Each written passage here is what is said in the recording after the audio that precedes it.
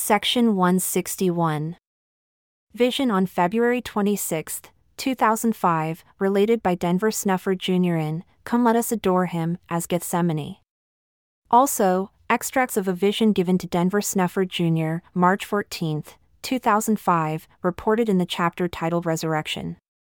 Gethsemane text adopted as scripture during the canonization of these scriptures.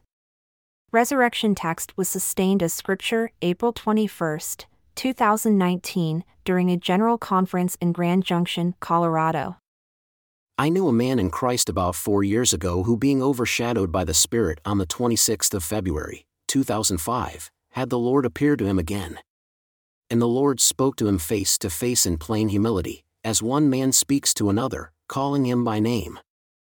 As they spoke, the Lord put forth his hand and touched the eyes of the man and said, "Look." The man had opened before him a view of the Lord kneeling in prayer. It was in a dark place. The air was heavy and overcast with sorrow. The man beheld the Lord praying in Gethsemane on the night of his betrayal and before his crucifixion. All the Lord had previously done in his mortal ministry by healing the sick, raising the dead, giving sight to the blind, restoring hearing to the deaf, curing the leper, and ministering relief to others as he taught was but a prelude to what the Lord was now to do on this dark, oppressive night. As the Lord knelt in prayer, his vicarious suffering began. He was overcome by pain and anguish.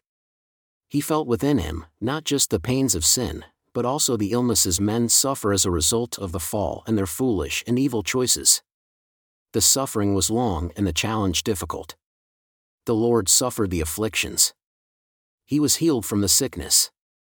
He overcame the pains, and patiently bore the infirmities until, finally, he returned to peace of mind and strength of body. It took an act of will and hope for him to overcome the affliction which had been poured upon him. He overcame the separation caused by these afflictions and reconciled with his Father. He was at peace with all mankind.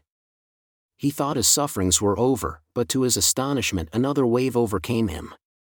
This one was much greater than the first. The Lord, who had been kneeling, fell forward onto his hands at the impact of the pain that was part of a greater, second wave.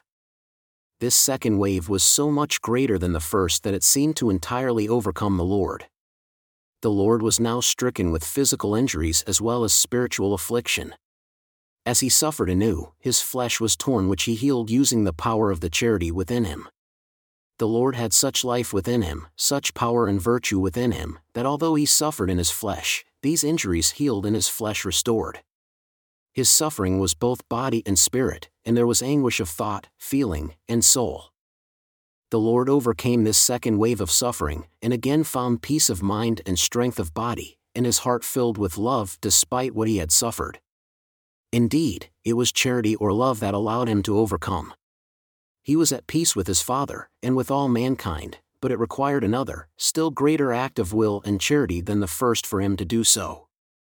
Again, the Lord thought his suffering was over. He stayed on his hands and knees for a moment to collect himself when another wave of torment burst upon him. This wave struck him with such force he fell forward upon his face. He was afflicted by this greater wave. He was then healed, only to then be afflicted again as the waves of torment overflowed. Wave after wave poured out upon him, with only moments between them. The Lord's suffering progressed from a lesser to a greater portion of affliction, for as one would be overcome by him, the next, greater affliction would then be poured out. Each wave of suffering was only preparation for the next, greater wave. The pains of mortality, disease, injury, and infirmity, together with the sufferings of sin, transgressions, guilt of mind, and unease of soul, the horrors of recognition of the evils men had inflicted upon others, were all poured out upon him, with confusion and perplexity multiplied upon him. He longed for it to be over, and thought it would end long before it finally ended. With each wave he thought it would be the last, but then another came upon him, and then yet another. The one beholding this scene was pained by what he saw, and begged for the vision of the Lord's suffering to end. He could not bear to see his Lord suffering in this manner. The petition was denied and the vision did not end, for the Lord required him to witness it. The man saw that the Lord pleaded again with the Father that this cup may pass from him. But the Lord was determined to suffer the Father's will and not his own. Therefore, a final wave came upon him with such violence as to cut him at every pore. It seemed for a moment that he was torn apart, and that blood came out of every pore. The Lord writhed in pain upon the ground as this great final torment was poured upon him. All virtue was taken from him. All the great life force in him was stricken and afflicted. All the light turned to darkness. He was humbled, drained, and left with nothing. It is not possible for a man to bear such pains and live, but with nothing more than will, hope in his Father, and charity toward all men, he emerged from the final wave of torment, knowing he had suffered all this for his Father and his brethren. By his hope and great charity, trusting in the Father, the Lord returned from this dark abyss and found grace again, his heart being filled with love toward the Father and all men.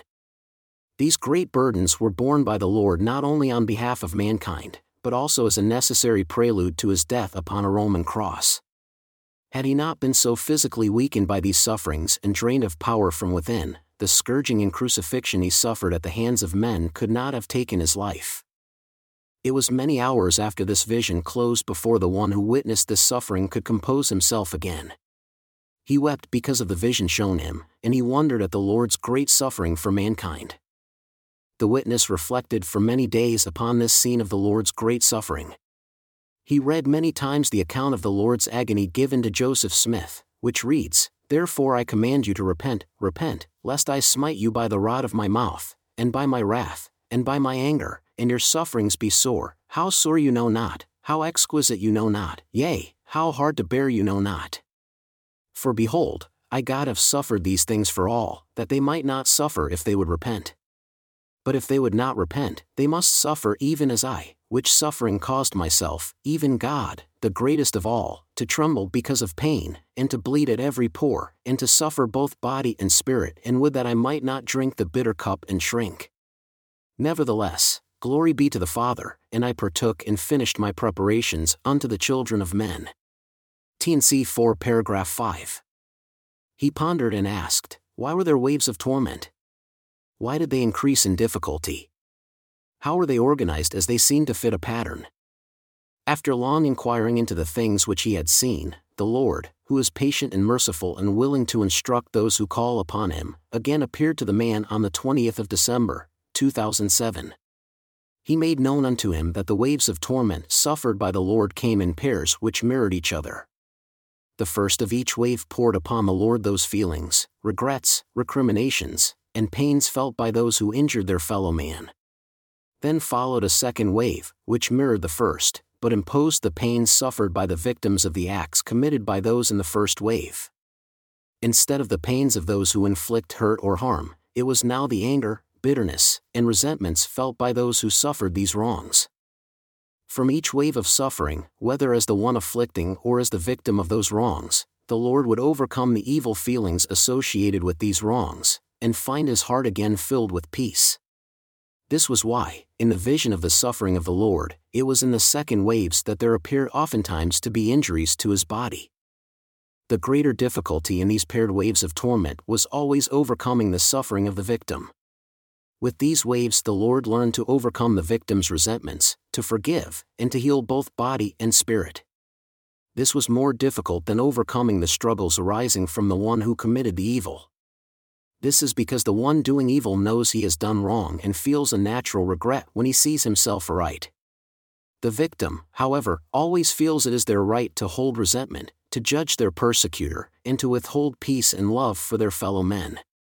The Lord was required to overcome both so that he could succor both. In the pairing of the waves, the first torment was of the mind and spirit, and the second was torment of mind, spirit, and body. The Lord experienced all the horror and regret wicked men feel for their crimes when they finally see the truth. He experienced the suffering of their victims whose righteous anger and natural resentment and disappointment must also be shed, and forgiveness given, in order for them to find peace. He overcame them all. He descended below them all. He comprehends it all. And he knows how to bring peace to them all. He knows how to love others whether they are the one who has given offense or the one who is a victim of the offense.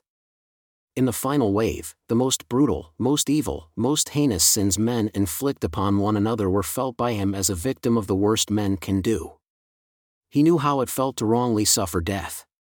He knew what it was like to be a mother holding a child in her arms as they are both killed by those who delight in their suffering. He knew how it was for ambitious men to rid themselves of a rival by conspiracy and murder. He knew what it was to have virtue robbed from the innocent. He knew betrayal, treachery, and abuse in all its worst degrading horror. There was no cruelty, no offense, no evil that mankind has suffered or will suffer that was not put upon him. He knew what it is like for men to satisfy their ambition by clothing their hypocrisy in religious garb. He also felt what it was like to be the victim of religious oppression by those who pretend to practice virtue while oppressing others. He knew the hearts of those who would kill him. Before confronting their condemnation of him in the flesh, he suffered their torment of mind when they recognized he was the Lord, and then found peace for what they would do by rejecting him. In this extremity there was madness itself as he mirrored the evil which would destroy him, and learned how to come to peace with the Father after killing the Son of God, and to love all those involved without restraint and without pretense even before they did these terrible deeds. His suffering, therefore, encompassed all that has happened, all that did happen, and all that would happen in the future. As a result of what the Lord suffered, there is no condition, physical, spiritual, or mental, that he does not fully understand. He knows how to teach, comfort, succor, and direct any who come to him seeking forgiveness and peace. This is why the prophet wrote, "By his knowledge shall my righteous servant justify many, for he shall bear their iniquities." Isaiah 19 paragraph 2. And again, "Surely he hath borne our griefs, and carried our sorrows, yet we did esteem him stricken, smitten of God, and afflicted. But he was wounded for our transgressions, he was bruised for our iniquities, the chastisement of our peace was upon him, and with his stripes we are healed." Isaiah 19 paragraph 2. He obtained this knowledge by the things he suffered. He suffered that we might avoid sin by being obedient to his commandments. None of us need harm another if we will follow him. He knows fully the consequences of sin. He teaches his followers how to avoid sin. The prophet Alma taught and understood our Lord's sufferings as he wrote, "And he shall go forth, suffering pains and afflictions and temptations of every kind, and this that the word might be fulfilled which saith, he will take upon him the pains and the sicknesses of his people. And he will take upon him death, that he may loose the bands of death which bind his people, and he will take upon him their infirmities, that his bowels may be filled with mercy, according to the flesh, that he may know according to the flesh how to succor his people according to their infirmities." Alma 5 paragraph 3. He can bring peace to any soul. He can help those who will come to him love their fellow man. He alone is the perfect teacher because he alone has the knowledge each of us lack to return to being whole and at peace with the God and Father of us all after our transgression of his will. He is wise to what is required for each man's salvation. As the Lord made these terrible things known to the man, he cried out, "Hosanna to the Lamb of God." He has trodden the winepress alone. Glory, honor, and mercy be upon the chosen one forever and ever. I will submit unto anything you see fit to require of me. I will bend my knee in obedience to you. Let thy will, not mine, be done. For worthy is the Lamb. Then, thinking upon how trifling his difficulties and disappointments had been in comparison with the suffering he saw imposed upon his Lord, the man added, "Surely goodness and mercy have been mine all the days of my life." And the Lord responded, "And you shall dwell in the house of the Lord forever." Then the man wept. When I saw his resurrection, I was surprised to see it was still dark. When Mary realized it was Jesus, she embraced him joyfully. She did not timidly reach out her hand, but she readily greeted him with open arms, and he, in turn, embraced her. It is difficult to describe what I saw of the incident, apart from saying the Lord was triumphant, exultant, overjoyed at his return from the grave. She shared his joy. I was shown the scene and do not have words to adequately communicate how complete the feelings of joy and gratitude were which were felt by our Lord that morning.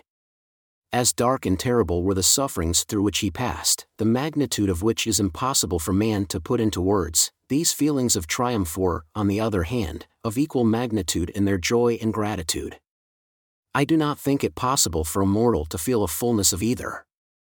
And, having felt some of what he shares with his witnesses, I know words are inadequate to capture his feelings on the morning of his resurrection. He had the deep satisfaction of having accomplished the most difficult assignment given by the Father, knowing it was a benefit to all of his Father's children, and it had been done perfectly. Mary and Christ embraced. There was nothing timid about the warm encounter she had with him. Then he said to her, "Hold me not," because he had to ascend, return and report to his Father. Joseph Smith was correct when he revised this language. I then saw him ascend to heaven. I saw the golden heavenly light glowing down upon Mary as she watched his ascent. All this happened while it was yet dark on the morning he rose from the dead. He has shown this to me, and I can testify to it as a witness. Although I have disclosed some of what I have been shown, I cannot tell all. If I have a witness of the Lord's resurrection, certainly you can have the same. There is nothing significant about me. Further, I cannot compel you to believe me, but can truthfully testify of him. Believe his promise to come to you and comfort you, and take up his abode with you, John 9 verse 8. Believe him, because everybody is equally dependent upon him for their hope of salvation. Never put your eternal salvation in the hands of anyone other than Jesus Christ, who paid to ransom you.